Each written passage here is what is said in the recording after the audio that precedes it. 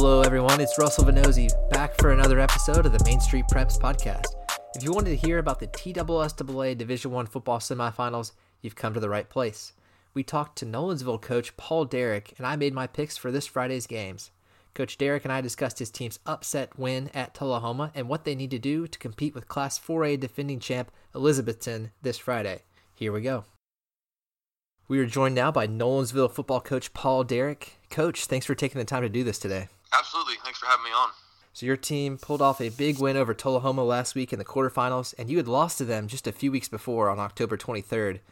What did it take for your guys to get that upset revenge game? Well, I just think it took number one, it took for us to believe that we could go down there and win the game. And then number two, we prepared the right way all week, and we'd been kind of trending the right way over the last 4 or 5 weeks. But we did some really good things in the first ball game against Tullahoma down there. They jumped on us pretty quick. It was 22-0 at halftime. Then we came out in the second half and played a lot better. So I told our kids after that game that when we watch the film, we're going to see that it wasn't all bad. We lost the game, and that was a bad feeling. But at the end of the day, there's going to be a lot of good things on that film. So we kind of took that approach from that game on, and then having that to rely on the second time around against Tullahoma, I think really helped our kids with the confidence and belief that we could go down there and beat them. And Elizabethton is up next in the semifinals. We'll talk about that in just a moment. But you guys are riding a 4-game winning streak since that Tullahoma loss in the regular season. What has been the key to your turnaround over these last few weeks? Yeah, I think our kids have just stayed the course. We had a good conversation about the Tullahoma game, like I just mentioned, and how it wasn't all bad, even though we lost. But there were just things that we needed to do better. The main thing was making plays at critical times in the game. And since that game, we've been able to do that, and we're playing good complementary football on offense, defense, and special teams, good team football, and that's what you want to be doing this time of year. So I'm just extremely proud of our kids, the way they've responded, not only after the Tullahoma game, but we've had some growing pains this year with our group, and we've kind of been a work in progress all year, but our kids have stayed the course, they've trusted the process, and they just came to work every day. And they've gotten better, and now I think they're kind of reaping the benefits of sticking to the process. So again, just couldn't be more proud of this group, and there's nothing I would love more than to get a victory on Friday night and be able to play for a championship with them. Yeah, and if you guys are able to do that, I'm sure quarterback Ryder Gallardi is going to be a big piece of that puzzle. He's been a 3-year starter for you guys. He's thrown for 1,800 yards and 12 touchdowns this season. How has having an experienced leader like him back there benefited your team this season? Yeah, I think it's benefit your team anytime you can bring a quarterback back, but especially this year with everything that we had to go through in the offseason, or what little offseason we had, bringing back a guy like Ryder that has a tremendous amount of experience to rely on, and the great leadership qualities that he possesses, and he's just the ultimate competitor, and when he gets going and gets everybody else going, the kids kind of feed off of that, and he's just been a joy to coach and a joy to be around, and I'm obviously very proud of him for the success that he has had and the way he's affected our football team in a positive way. And you also have a 1,000-yard rusher in running back Samson Johnson. He's just a sophomore, but he's also a threat in the return game. Had a big kickoff return for a touchdown against Tullahoma last week. Has his emergence allowed you guys to be a little more two-dimensional with what you do on offense? Yeah, I think for us, obviously, we want to run the football. We want to establish the run, and that's priority one for us, and then we can do some other things off of that, with Ryder and some of the other weapons that we have. But Samson has, been a really big part of our offense, and being able to run the football, and he's just a tremendous talent, and really I refer to him as a natural runner. His vision is so good, and he sees things open up before they do, and our offensive line, I can't just talk about Samson without talking about them. They've done a great job of opening up holes for him to run through, but to have him back this year, last year as a freshman, we kind of eased him in there, and he kind of split carries, but this year he's definitely become our feature back, and he's had a great year for us. So extremely proud of Samson, extremely proud of our offensive line for opening up holes for him, and I think Samson would be the first to tell you that he appreciates those guys as well.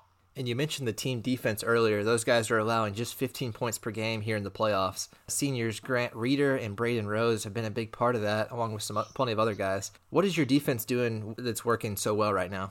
I think we're just understanding how to play team defense. At the beginning of the year, and as I mentioned, coming off of the off season or lack thereof that we had. We didn't have a lot of time. We didn't have any spring ball. We didn't have any scrimmages, and we only returned 3 starters over there. So we knew that there was going to be some growing pains, and there was going to be some inexperienced players that were going to have to get some live game reps before they could really get their feet underneath them. So that being said, I thought we had some talented pieces. I thought we had some kids that could step up and we could be a good defense. For whatever reason, it just took us maybe a little longer than I would like to get there. But I think, number one, the kids are understanding what their job is and how to do their job. And then the biggest thing is I think they're understanding how everything kind of fits together. So, I got to do my job because X, Y, and Z fits here, so that's been a big part of it. And then they're just playing extremely hard, man. And they've just, for whatever reason, our entire football team, something's clicked over the last 4 or 5 weeks, and they just don't want to stop playing together. So, our bunch is a group of fighters, and they're going to give us everything they got from an effort standpoint. And I think for us on defense, understanding the execution aspect of it, combined with the relentless effort that they play with, is really maybe what put us over the top in recent weeks. It's certainly the right time of the year for everything to be coming together like that. But that defense is going to be facing a very tough challenge this Friday when Elizabethton comes to town. Not only one, but 2 Mr. Football finalists in Bryson Rollins and Troy Parker Hughes. You got a chance to see them last year in the semifinals. What's it going to take to try to contain those guys? You're going to have to out-execute them, man. In all 3 phases, they do a great job of executing their schemes on offense and defense and special teams. They're very well coached, and then obviously, as you mentioned, they have some phenomenal players. So we're going to have to play well to win. We're going to have to execute at a high level on offense and defense, and in the kicking game. And we're gonna have to earn it. And that's when you're in the semifinals, that's the way it's going to be. You're going to have to play well. You're going to have to go out there and earn everything for 48 minutes, and that's what we're trying to do. We're just trying to play 48 minutes and play the best we can to earn 48 more, and that's kind of been what our mantra has been all playoffs, just 48 for 48. But we'll definitely have to play at a high level against a really good Elizabethton team on Friday. And I alluded to this a moment ago, but you guys lost to Elizabethton in last year's semifinals, and they went on to win the Class 4A title. I'm sure your team is excited to be playing this week in the semifinals regardless of the opponent, but is there an added motivation, being that it's the team that knocked you guys out last season? I think there is, but I think for our group, this has been our goal all off season, all leading up throughout the season to this point, was we wanted to get back to this game.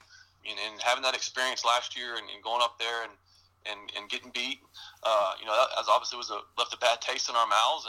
But that experience did a couple things for us. Number one, it allowed us to understand and see what it feels like, to be in that atmosphere in a semifinal game. And number two, it helped us to believe that we could get there again, if that makes any sense.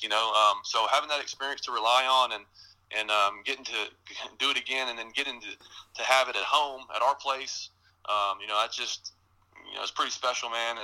And I'm just excited for our kids. I'm excited for our community and our school, and we'll see what happens on Friday night. Yeah, speaking of the home game, you guys get to avoid having that 4-hour bus trip on Black Friday like you did last year. I mean, how nice is that? Just the way the TWSA brackets, they flip every year. So how nice is that to avoid, that long trip? Yeah, it was actually 5 hours and a time change. So I'm glad that we're at home, and I'm glad that we don't have to make that trip. We kind of get to go through our normal routine on Friday rather than being on a bus all day. So yeah, Tennessee just stretches forever. 5 hours, that sounds about right. But this is only the 4th full varsity football season for Nolensville since the school opened a few years ago. All 4 seasons have been playoff appearances, and now 2 of them are semifinal appearances. Having that much success that quickly, do you think that bodes well for the future of this program? I hope it does. I just think that we got, number one, we got good kids, coach good kids, and we got good support from administration and the community. And then when you have some success, and it kind of starts to help create that winning culture that you want as a coach. So those first couple years we made it to the second round, and it's kind of been our goal each year to take the next step and advance to the next round. And we took a big step last year going to the semis, and then now here we are again. So anytime you can have that consistent winning and that consistent success within your programs, I think it just gives your kids confidence, and it just, like I said, helps cultivate that winning culture that you want. And we've obviously set some standards, and now it's up to us to meet those standards year in and year out. And that's what you want when you're trying to build a program. And yeah, we're a young program, but we'll be going into year 5 next year. Hopefully we can continue to grow and continue to have some success. But as for right now, man, I'm just trying to enjoy this group right here and enjoy this opportunity on Friday to compete for an opportunity to if we win, go play for a state championship. Well, Coach, you guys have certainly earned that opportunity with a great season this year, and thanks again for your time today, and good luck this Friday against Elizabethton. Yeah, I appreciate it. Thanks for the phone call, and thanks for having me on. All right, that's been Nolensville coach Paul Derrick. We really appreciate him joining the show today. It's time to make predictions for this Friday's semifinal games. All right, look, I went 6-4 last week. It was a forgettable week. There were a couple of upsets. But that's just kind of how it is when you get to late November. All of these teams are good. There aren't any pushovers left in the playoff bracket. So 9-1 the week before, 6-4 last week. I'll take that. That averages out to about where I've been all season, around 70-75%. So let's keep that going with these games this week. First up is our game of the week. Of course, it's Maryville at Oakland. What other game could possibly be the game of the week? No disrespect to the other teams, but this matchup has become a classic every year. This is now the 7th straight meeting between these two teams in the semifinals with a trip to Cookeville on the line. The Rebels have won 3 of those battles, including a 12-0 victory last year, and Maryville went on to win the 6A title over Ravenwood. So they're looking to defend that crown, but Oakland improved this offseason. They added transfers Isaiah Horton from Innsworth, Jordan James from Brentwood Academy, and that duo has been phenomenal. They have combined for nearly 2,000 yards and 22 touchdowns to help the Patriots' explosive offense average 41 points a game and 370 yards a game, and that goes along with a talented defense as well. Meanwhile, Maryville survived a 35-28 scare from Dobbins-Bennett last week. However, the Rebels have been flawless otherwise, so it's really hard to say what's going to happen here. I think this series is going to continue to flip-flop as it has the last 5 years, back and forth. So I'm going Oakland 28, Maryville 21. Next up is Summit at Henry County. If you like offense, this game is probably for you. Both of these teams score quite a bit of points, and I think that's going to continue on Friday as well. Summit puts up nearly 400 yards and 34 points a game, while Henry County averages about 375 yards and 44 points a game. Summit has dual-threat quarterback Destin Wade, a Class 5A Mr. Football finalist. We've talked about him on this podcast all season long. He leads the Spartans with 2,200 yards and 31 total touchdowns. His ability to extend and make plays with his legs is a big reason why Summit only lost 1 game this year, even without Keaton Wade, Destin's twin brother who plays running back and linebacker, although Keaton could be back in time for this game. We'll have to see how that plays out. Ryan Damron is Henry County's answer for Wade. The sophomore has been highly effective through the air. He's thrown for 1,300 yards and 15 touchdowns with just 2 interceptions, and he's got a tailback in senior Jomarcus Johnson, who has rushed for 1,600 yards and 25 touchdowns. So the Patriots really know how to get the job done on offense. Their strength of schedule hasn't been quite as good as Summit's strength of schedule. And I think if the Spartans can get a few stops in this game, that'll make the difference. So I'm going Summit 35, Henry County 21. Then we've got Elizabethton at Nolensville, the game we talked about with Coach Paul Derrick. This is where I'll be on Friday. Elizabeth's encore performance after its 15-0 season has been just as good. They are 13-0 this year, looking to defend that Class 4A title. And like we mentioned with Coach Derrick, they've got those 2 Mr. Football finalists, Bryson Rollins, a quarterback, and Troy Parker Hughes, his favorite receiver. Rollins has nearly 3,000 yards of total offense and 46 total touchdowns. You heard that right, 46. 1,200 of his passing yards have gone to Hughes, and so have 18 touchdown passes. But Nolensville has already slayed one giant in the playoffs. They knocked out Tullahoma by 1 point, 15-14 in last week's quarterfinals. And their quarterback, like we talked about with Coach Derrick, is Long Island commitment Ryder Gallardi, who threw a touchdown pass to Chance Fitzgerald last week for one of the 2 touchdowns the Knights had. The other was a 99-yard kickoff return by Samson Johnson. Can the Knights do this again? Man, it sure would be sweet, especially after Nolensville eliminated them last year. But I just don't think that's something you can expect against the Class 4A favorite, so I'm going Elizabethton 28, Nolensville 14. Staying with a Williamson County team here, Brentwood at Bartlett. They do have to make the trip to Memphis after 3 home games. And one of those home games was last week. It was an emotional one. Brentwood won the game 55-34 over Franklin, but it came in the wake of Miss Pat Crawford's death That's the mother of head coach Ron Crawford. We'd like to extend our condolences and thoughts and prayers to the Crawford family during this tough time. They had a touching pregame ceremony that included a moment of silence and a balloon release before that game. And, something is just special about this team. They really know how to fight through adversity.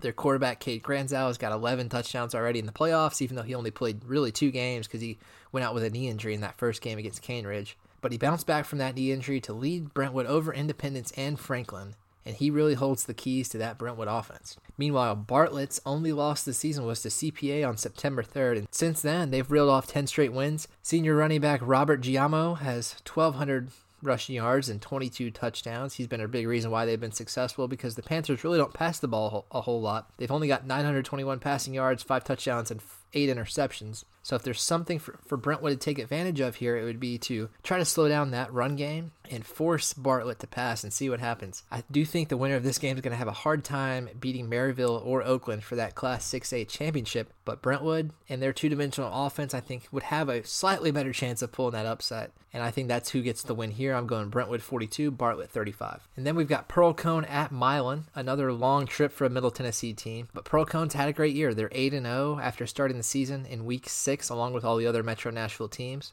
They've really made the most of their opportunity. In fact, they didn't allow any points from October 2nd until last week when Stewart County was able to put up 20 in a 56-20 Pearl Cone win. But nitpicking aside, Pearl Cone still got that win in a big way, and the Firebirds need just one more to get back to the Class 3A title game, where they lost 27-0 to Alcoa last year. A rematch with the Tornadoes seems pretty likely that Alcoa can get to that game as well. They're still alive in the Final Four. And if Pearl Cone can get past Milan, then boom, you've got that rematch, and the Firebirds have a chance to try to get past that powerhouse Alcoa, who's won the last 5 Class 3A titles. I think if Pearl Cone quarterback Martino Owens can continue to build on his great season, he's got 26 touchdown passes and just 1 interception, an incredible touchdown to interception ratio.